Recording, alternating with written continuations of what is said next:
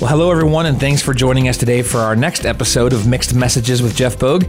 My name is Joe Caruso, and I'll be your host as we dig into today's topic. Well, from news sources to comedians, from friends to advertisements, it seems everyone has an idea of how we should think, live, and make decisions. And when even the experts sound convincing, but they disagree, how do we cut through the noise? How do we sift through all of the information overload and choose what governs our lives? Well, our leadership here at Grace has been processing these things and praying for all of us, and so we want to offer a resource to navigate some of the day's most pressing topics and questions. Today, we have the special pleasure and privilege to be sitting with Pastor Brad Dietzkrieg, the Reverend Holy Doctor. No, I'm just kidding. But yeah, not doctor or holy, except by Jesus. That's it. That's right. And that's today's topic. We'll see you next time on. That's awesome. Brad, thanks for joining us today, man. You. I always love chatting with you and hanging out a little bit. And if you're listening and maybe this is your first time, you may not know, the title of this podcast is Mixed Messages with Jeff Bogue, because there's at least one other podcast out there called Mixed Messages. Okay. And we just really liked that topic. And so how do you make it distinct? You say with Jeff Bogue because he's generally the person we're talking to. But today it's not with Jeff. It's with Brad instead. And we're thrilled about that. Well, that's good because I thought I was in the wrong room for a second. Mixed Messages with Brad Dietzkrieg. So we'll just shift it right here. You heard it first. No, I'm just kidding. So, but it is super good to have you. And one of the things I have always enjoyed in talking with you, Brad, is what we're going to really get into here today. It's a big deal. And one of the reasons we had you on is not just because it's a passion of yours, but you have been ministering for, I can't believe we're old enough to say this, but for decades, with teenagers, with young adults and their parents and everyone else in the church. I mean, I can't imagine how many hundreds, if not thousands of conversations, well, it would be thousands of conversations you've had with people. And what you've discovered is it kind of keeps boiling down to this kind of one thing. And so, Brad, help us. There's all of these issues that keep bombarding us every day. They are in the face of our teenagers. They're in the face of our young adults. And if we're being honest, they're in our faces too. For sure. How do we zero all this in? What's one thing that we can kind of latch onto and say, here's where we can go from here to be healthier as Christ followers? Oh, it's a big question. And, as I spend a lot of time with teenagers and with young people, I don't claim to know a whole lot except for things you just pick up. But, as a person develops, I think there's some big things we can even learn in who a person is. The biggest question that I think it has to be answered before a person becomes an adult is a question of who am I, one of identity. And you think, but it's weird in the world that we live in today where we've made this adolescence age group, these teenagers, into a life stage, when really I don't think it was ever intended to be. I think it's supposed to be children, adults, and use these years as an on-ramp. And so I always try to look at young people as emerging adults instead of thinking of them as just, teenagers or think of their own spot. But it's where we are in our world. But I think the question of who am I is what is the one thing I think as you're looking at a young person, really trying to help them to discover the one of identity. And it's funny how it fits like that. So much of our culture builds up off of the teenage years, the teenage culture. I mean, advertisers, I think they would love to target young people. Teenagers set trends, everyone's going after them with their social media platforms and all those things. But I think it's because it's such a powerful thing because there's so much change that's happening in there as this a little kid becomes a growing adult. So much change, so many big decisions are made. And so I think if we can help them discover who they are, and as Christ followers, the great thing is we know the secret to that. They're made by Jesus, so we find their identity in Him. Then I think that helps us in they're not only answering the developmental questions they have to answer by the time they become an adult, but also helping them with the spiritual thing. Because so many of us, even today, I'm 48 years old, there's some times where I struggle with questions of identity and who am I. If I'm not careful, I can get off the rails a little bit here and there too. So it's not something that just specific to that age group. I think, like anything else, we can learn a lot by looking at people that are going through, the crisis of growing up.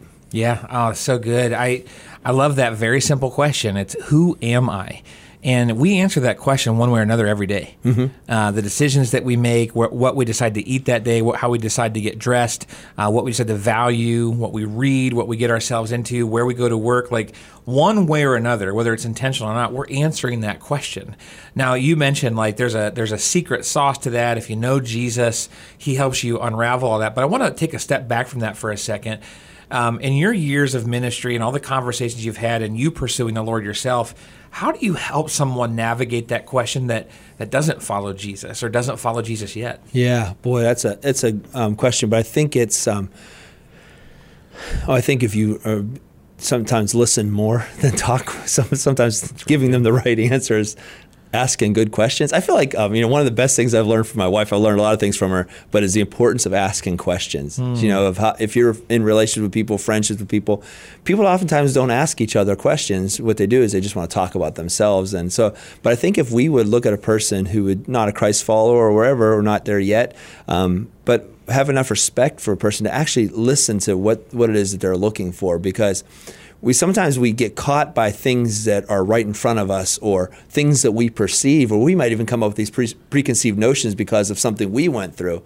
But if we get the time with someone and listen to them, we might start seeing what it is that they're really looking for in life. And that's where I think trying to connect with what they're looking for, if we can see, it's like, boy, what you're looking for, you can find that here in Jesus, but try to help build those bridges. I mean, Jesus was the master of that when he talked to the woman at the well.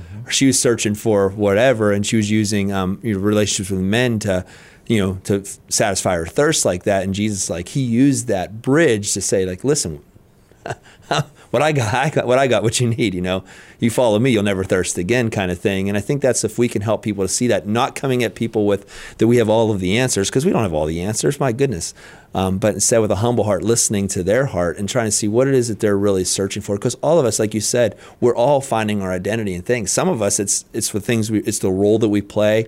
Some of it, we let others shape our identity, right? They tell me this is what I am, so I guess this is what I am. But I'm like, boy, there's something a lot bigger than that out there. So if we can connect, I think our goal is humbly to listen and hear people's hearts with a desire to not win them over to our team, but help them connect their heart to see that there's something that's bigger that's out there that they can be connected with and find the answer they're looking for. Yeah, absolutely.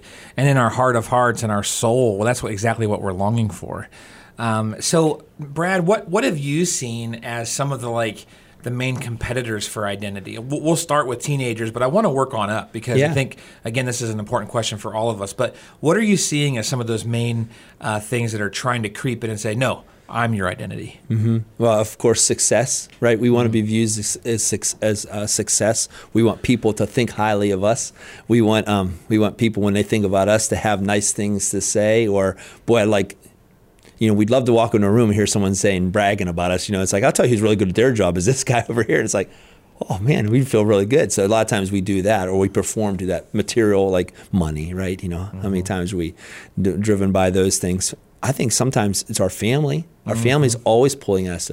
And so I'm a dad of 4 kids. I'm 21 the whole way down to 9. And sometimes I look at my children and I find my identity, if I'm not careful, in being their dad, which is a wonderful thing. It's a very noble thing to be a father. But I can't put all that pressure on my children to give me an identity, because if we're doing it right, they're going to leave me alone one day. They're going to go do their thing, build their families or whatever God has for them, or go around the world. And if I build my identity on my role as a dad, then I'm left at the end holding the bag. Like, what in the world am I supposed to do now? With emptiness. And I think sometimes our marriage even, and marriage is wonderful. I think marriage is a great picture of God's love for us and how 2 people can demonstrate the love that Jesus has for the world. But if I put that pressure on my wife if I just walk that around like I'm Tara's husband, and that's my identity, I just want to do everything I can that puts so much pressure on her, it's crippling, And then that causes worse things to happen. And so I think those are the things, but all the time. And then and I don't even want to mention the digital world. Sure. That we're embraced with every day. Teenagers spending up to 9 hours a day on their social media or some type of media or whatever.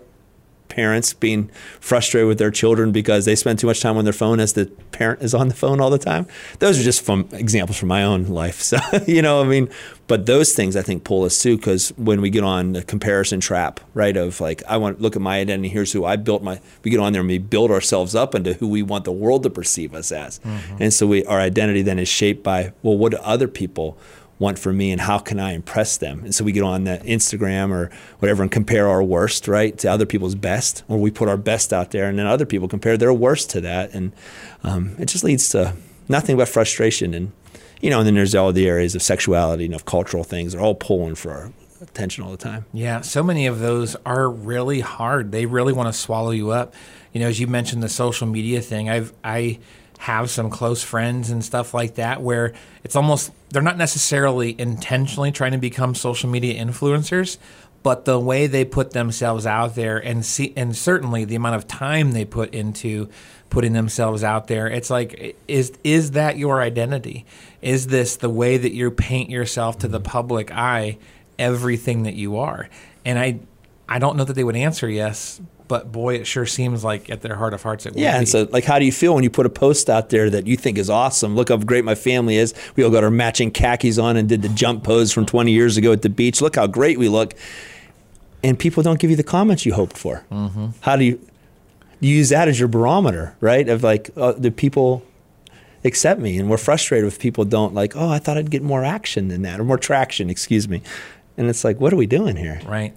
Yeah, it's really hard to understand why this is such a big deal. And I think you're hitting on it right there with like, if you put your identity in something like likes on social media, then suddenly that changes your value.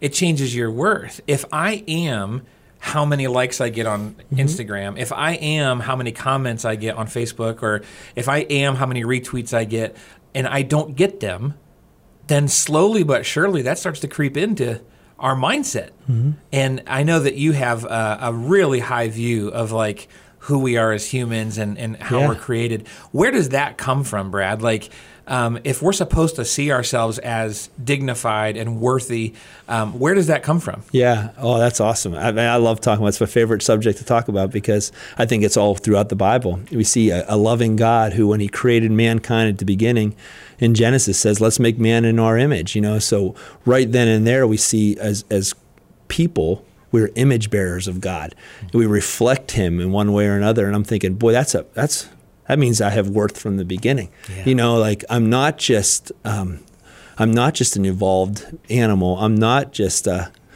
something that's temporary or a mistake or one of 7 point whatever billion people, but I'm someone who carries the image of God. And because I think that's why you have human rights. That's why we care about people in other places, because they're image bearers. And so because of that, we're created in the image of God. Well, then I think you go into a book like Psalms. I always go to Psalm 139 where David talks to God, and he says, I praise you for I'm fearfully and wonderfully made. And I think about how God is the magnificent artist that he is, crafted each of us uniquely and wonderfully and fearfully made us. Where he looks back, I think he looks at what he made and says, I did well in creating that person. So I think in there we start feeling like, oh, here's who I am. Well, then when Jesus says to us, hey, come follow me, and then when we find it in our life to be able to have someone to follow, but not only are we following him, but we're not just following an idea, following some good teaching, but we're following our maker. And I mean, this is the one who made me. The Bible says that through him all things that were made were made. And you look at him, he's our maker. So it's like, here I am as this created being. And then in Ephesians 2:10, it says that there's purpose that he planned for us from the beginning of time to do. So it goes the whole way through. So I really believe it's like, once I know who made me and find out who I am in Jesus, my creator, then I'll know what to do with my life, And so identity comes back to knowing my maker. And so like Tara, my wife, does, she used to do pottery all the time. And it's like she decided what that lump of clay would turn into. Yep. And so she'll make a coffee mug. Right, so here you go, form that coffee mug. It's cool and all that stuff. Well, the maker, now Tara's using clay. God made us out of nothing, but the maker takes this lump of clay, turns it into a mug, and it has a purpose that you drink coffee out of it. Mm-hmm. Sure, you can use it to eat cereal out of, or you can maybe have ramen out of a mug, but that comes much better out of a bowl. So it's like when the coffee, if the cup could realize, it's like if the mug could realize, oh, I'm made for coffee to be drank out of, well, then it's in its right spot. But the only way it knows that is because it has to know what it was designed for and who made it. Mm-hmm. So I think for us as people, if I'm a created being by God, and if I have a maker, if I really want to find out who I am or what I'm supposed to do, why would I search inside of my heart? Why would I go looking to other people to tell me? They didn't make me out of the clay. But man, if I could know the maker of the heavens and the earth, who knew me from before I was born, he knows how many hairs are on, well, something other than hairs, but he knows us deeply. He knows how many hairs are in your beard. Yeah, there we go. And it's getting whiter every day. Oh my goodness, I'm old. But then it's like, man, if I can know the maker, then I don't know what to do with my life. And I think that's why so many of us are struggling right now, because in the times where I struggle is when I start thinking about, instead of looking to God to find my worth and find who I am, I start thinking about culture and my place. And I start thinking about what other people tell me is successful. And then I start start questioning who I am. And I'm looking at other places to satisfy that answer. And man, it's frustrating. Yep. Because everything lets me down, you know? I love that. As you were talking about the artist thing, I was thinking about, like, in general, art is this almost funny category in our culture, right? Yeah. Like, some of us could look at a certain painting and we think it's amazing, and then someone tells us, like, actually that was just $17 at, Target. Like, you're like, how? That looks amazing. Like, why is it just $17? And other times we might look at something and we're like, well, is that even art? And they're like, actually, that's like a $3.2 million piece because it was made by so-and-so. And in both of those cases, the value was determined by the maker. Mm-hmm. Like this one was just printed off of the press, and there's 1 million of those copies, and that's why it was only $17 at Target, and it's only $17 because they're trying to make a profit margin. Yeah.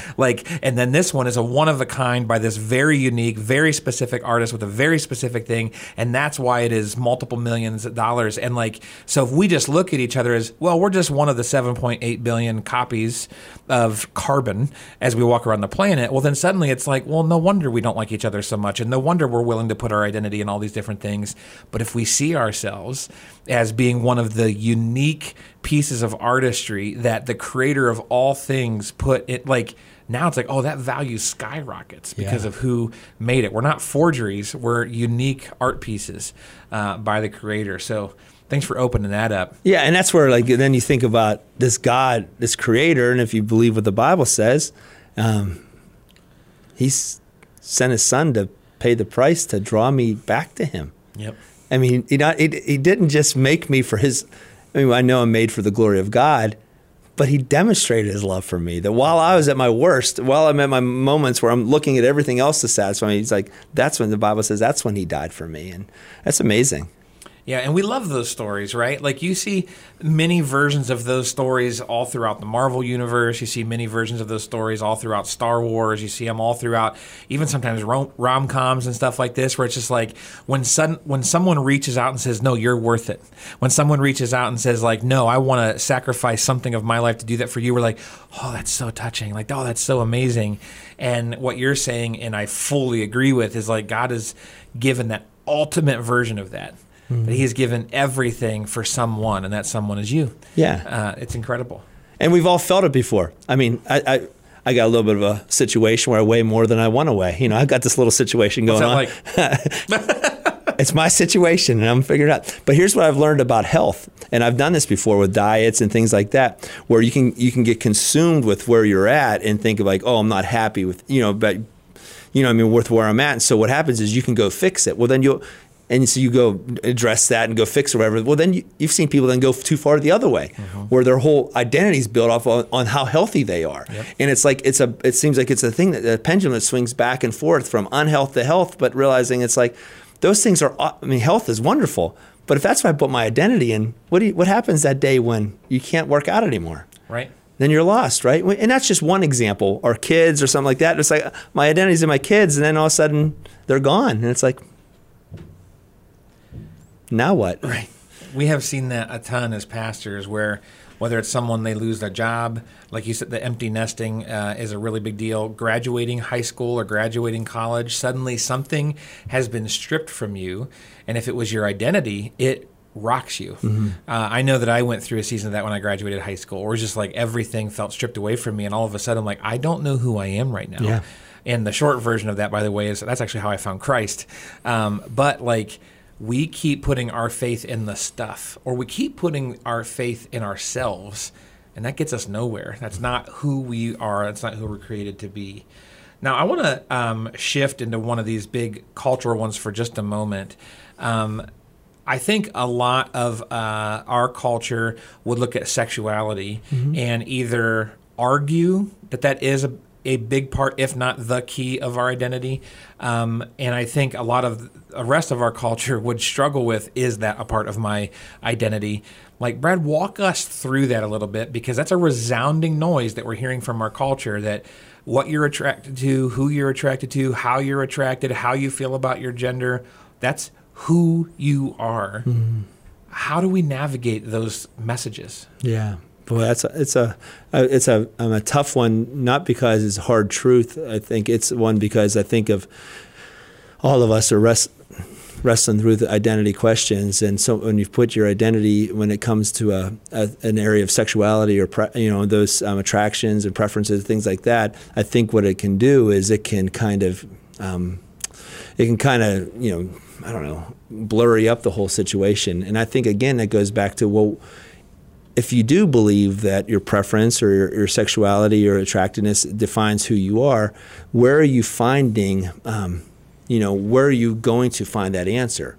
Is it because, well, this is how I feel, so this must be who I am? Is it because this is what someone told me, or this is where I feel most comfortable, or this is what feels most natural? And those things sound wonderful, and that's how we are for a lot of things. But I think there's a higher road, because I still think you're looking at culture and other things, and even looking at your inside self. And I really believe that we are selfish to the core, right? When it comes to me taking care of myself or other people, I love me first, In words of Terrell Owens, the old football player, I love me some me. I love me. The Bible doesn't have to tell me to say, yeah, Brad, love yourself more. It's like, it comes naturally. That's how I feel. But it's like, but what happens is we try to look inside of our heart and all those things for answers. But we're living in a tough world where we're hitting with these messages all the time. But that's where I think the freedom can come from Jesus. Because there's something bigger out there that stands above sexuality, that stands above all of the cultural issues, the definer, our maker of the universe. Because I believe I'm an eternal being. As I'm on here on this planet, this isn't the end-all, be-all. Like, as you think about people in the Bible, when Jesus would talk to them, so like in Mark 2, when they lower the paralytic, they lower a paralyzed person down to meet him, and he's there laying on a mat. His friends had lowered him down there, and Jesus looks at the guy, and he says, your sins are forgiven. He said, but so people will believe it, take up your mat and walk. And then he healed him second. But he dealt with the heart first. Yeah. He wanted him to see that there's something bigger out there first. And could be worse things than being paralyzed. There's worse things than being lonely. There's worse things than being rejected. And there's worse things than, just wrestling through who we are. What the worst thing would be not knowing who our maker was. So I think if we can rise above that, because it is a question. The difficulty in our society is it's become a question of identity, right? And we can, as people, can come down on somebody so hard because of their journey and their struggle or whatever. I'm like, but how would I feel if the thing that felt so important to me was all of a sudden being attacked? Yep. It's not about that. It's about loving people and showing them it's like, we're all struggling through this, figuring out who we are. Absolutely. Let's get to our maker and let him work that out in our lives, right? Yep. Let him show me if I'm a mug or if I'm a bowl or a plate, right? I don't know. Which is really easy to say, but I struggle every day trying to figure out who it is that God made me to be. Well, and I think that that's why it's so important to keep running toward your true identity, which we've laid out here in this podcast, if you didn't know that before. But you can't make a decision, so to speak, one day and say, now I know my identity, so I'll never struggle with that again. No, right. It's something we run toward. It's something we fight for. It's something that we prioritize so that it continues to refine and define us as we move forward. Last question, Brad. Are there any resources, whether it's a key passage or whether it's a book or a podcast that you have found to be very helpful, any type of resource is fine, that would help our listeners as they navigate this? Yeah, I think... there's so many good Christian podcasts out there where talk about those things. There's a lot of good books, I'm sure, but for me, it's going back to the truth of Scripture. You know what I mean? It's like, for me, I try to remember, Genesis 1:26 and 27, Psalm 139, read through that whole passage, and then Ephesians 2:10. Those are things that are kind of mantras for my life, because other people have great ideas, and I'll read through books, all this stuff. But there's so much material out there, but it's like, I want to know the maker, you know what I mean? And so I try to draw back to him. There's a passage in Mark, which I've been telling everybody I'm around, Mark 9:15. But my quest is to be like the people in Mark 9:15. It says, when they saw Jesus, they were overwhelmed with wonder, and they ran to get to him. They ran to him. That's what I want in my life. So how can I obsess myself with knowing who Jesus is and then run after him? There's a lot of good resource out there. I'm not always good at remembering book titles, though. I think it's because I only start like a book like 3 chapters in and then quit reading. I feel like it's repetitive now. You said Mark 9:15. Mark 9:15 is that verse. Write that down, guys. Like Mark 9:15. Mark 9:15. Like if that could be the mantra of what we pursue and prioritize, I think our lives would turn upside down. Don't you want to be blown away by the wonder of Jesus? It's like, because he's awesome. He is. And it's like letting that then, because it helps you to rise above the stuff that is so superficial and counterfeit. I've had a lot of moments in my life where a version of that emotion has popped up in my life. It happens almost every time I watch an episode of The Chosen. There's something fresh about that just helps. But it's the wonder. I'm glad that you brought that. Another thing I use real quick too is I listen to a lot of worship music. It's not always my favorite style, but like for me, it works. I look at music as being a signpost reminding me that I'm not home yet. It helps me think that there's something better out there, or bigger. That's really, really good. Well, thank you guys for dialing in and listening here today. I hope that this was helpful. I hope it was beneficial. This is something that we want to continue to help you navigate. Even if today you feel firm and strong in your identity and as a created, loved son or daughter of God, that might be a struggle tomorrow. And that's a part of the journey of being in community as a church. It's part of the journey of moving closer and closer to who Jesus is. And the more that we rest in the identity of who he's made us to be, the more that the rest of it falls into place. And so thank you for listening. And if you have questions, maybe it's about identity or something that we touched on today, you can always submit those at bath.gracechurches.org/mixed messages. So make sure you send those out. We have a few more queued up. We love hearing from you. And if we can help you take any unique next steps, we would love to do that. The heartbeat of this is not only as we navigate these mixed messages, but that we pursue God together. We'd love it if you'd subscribe, if you'd follow us, if you'd rate and review this podcast, help us continue to get the word out there. So many of you have shared about how helpful these topics have been as you zero in and how to focus on Jesus. So continue to do that with us. And of course, we'd love to have you join us here at Grace if you don't have a church home. And so if you're around the Akron area on the weekend, we'd love to have you pop in. And if you're not in the Akron area, you can always catch us online as well. Well, thanks, Brad, for helping us out today. And thank you, listeners, for jumping in as we continue to seek God's voice through all the mixed messages around us. Catch you next time.